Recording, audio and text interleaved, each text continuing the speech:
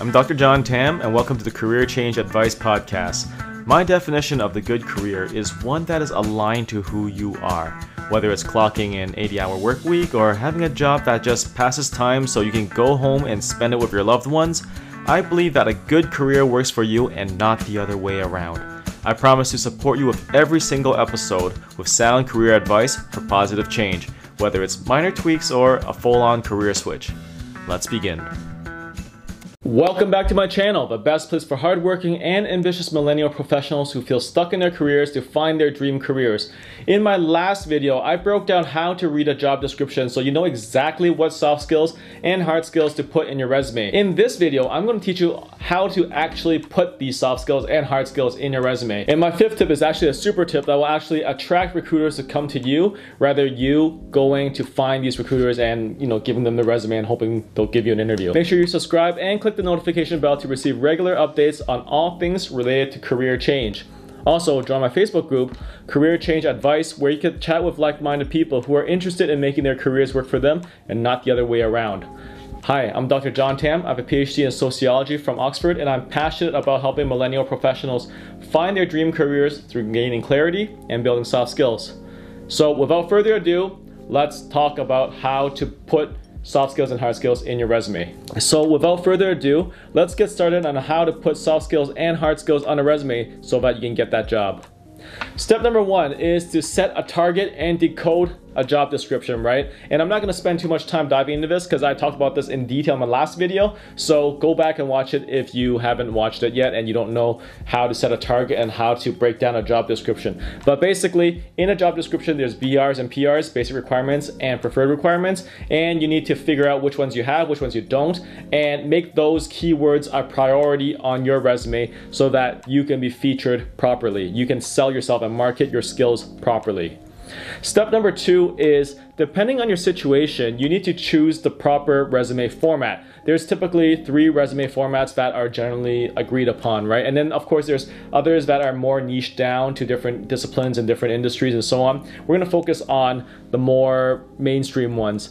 The first one is the traditional resume, and it's basically, if you've been in that line of work, in that career path for a while, stick with a traditional resume because that's exactly what recruiters and hiring managers are expecting. When they read your resume, they expect to follow a Z pattern. I don't know if it's reversed, like if it's on the camera, if it's reversed, it's going to be this way. But basically, the rule of thumb is, in 6 seconds, they're more or less going to figure out whether you are the right person for the job or not. And the traditional resume makes it easy for them because they can just scan it this way and pretty much figure out whether you are the right person for the job or not, based on the soft skills and hard skills and experience that they're looking for. The second resume format is what we call functional resume, and a functional resume kind of breaks this whole process up. And functional resumes are actually the best for non-traditional candidates. So if you're making a career switch from one industry to another, whether it's a functional switch or industry switch or a double switch, and I talk a lot more about this kind of switching in the video, and I'll put that in the cards above, where I discuss where really there's only 5 options when it comes down to making a career switch. But when you are making a career switch and you're not a traditional candidate, you want to use the functional resume format because it breaks the whole process. It's like, wait a second, this is not a traditional resume.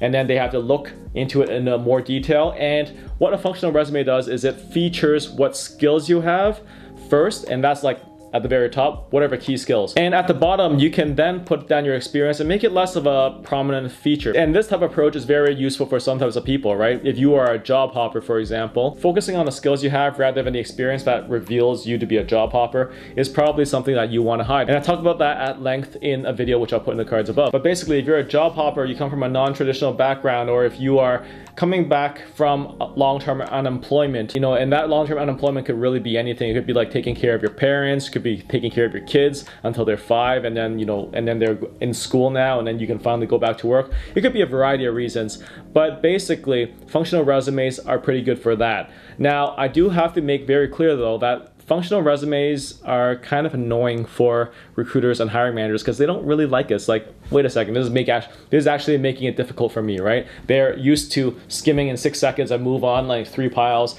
Yes, maybe no pile, and then, you know, moving on quickly, right? But if you put in a functional resume, they basically have to like slow down, break their flow, and then focus on whether you're the right candidate or not. And then it's not very honest sometimes, they feel. So traditional hiring managers or recruiters may not like this, but at the same time, there's the benefit of making them take pause, right? So it's kind of like a situation where it depends on the job you're applying for. Is it more traditional or is it more non-traditional, right? Third format is hybrid format, and the hybrid format is basically a combination of a traditional and a functional resume that really features your skills, but doesn't really hide your experience as well. And using a hybrid resume is more like striking a middle ground between functional and traditional resumes. And I'm not gonna go into details on how to write it and everything. You can just seriously, just Google it. There's a million templates online for this. So yeah, I'm not gonna go into the details for that. And honestly, a blog's probably a better format than a YouTube video for that. Which brings us to step number 3. Depending on the format that you chose, follow the conventions of that format in terms of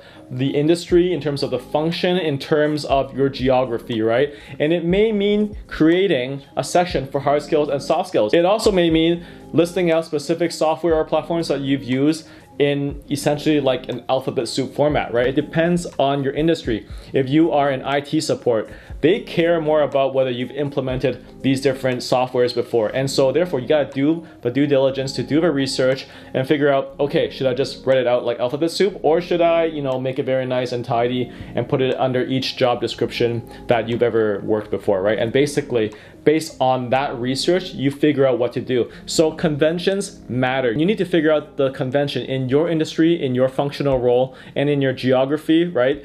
How people write their resumes in India or China or North America or Europe would be very different. And what you do makes it easier for the recruiter to follow that. And the best way to learn about this is actually to conduct informational interviews, and I'll put a video on that in the cards above, where I break down basically how to conduct informational interviews and how to find out everything that you need. But basically from those contacts in their informational interview, you can actually learn more about how to better feature your resume, right? And by following these conventions, you make it easier for the hiring manager or the recruiter to read your resume and feel like, okay, this person is an insider to the industry. What conventions are common in your industry, function, or geography? Let me know in the comments below. The fourth step is to highlight proof at each stop in your career. So for every skill that you have, soft skill or hard skill, you want to feature them. And like I said before, all the soft skills and hard skills that you're featuring are already those that are relevant for your target job. Don't just find like any random soft skills or hard skills. It has to be the ones that are relevant for your job.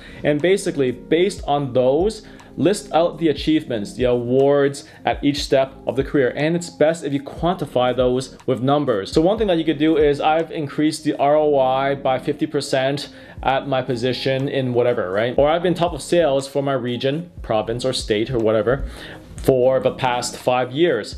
Something like that would clearly outline that, hey, that's a pretty major achievement, and that's something that you should share with people. If it's like a huge achievement, like winning the Nobel Prize or being in the Olympics or whatnot, then you want to put those at the very top, right? But for specific minor achievements related to soft skills and hard skills, you want to put those under the specific stops that you've been at. And since these are things that you're featuring in your resume, what you need to do next is to prepare your references to talk about these soft skills and hard skills. So before you walk into your interview, you need to let your references know, hey, I'm going for this job and these are the key skills that they're gonna ask me about. And I want you to talk about these things in a reference check, because sometimes, you know, you find references and it may be like 10 years ago that they've worked with you, or 5 years ago, and they're like, okay, I'm gonna talk about random stuff. This guy's a nice guy, this girl's a hustler, they get stuff done and so on. Instead of letting the cookie crumble in whatever way, random way that it may crumble, it's best to let them know, feature these soft skills, feature these hard skills, because they're going to check me on this,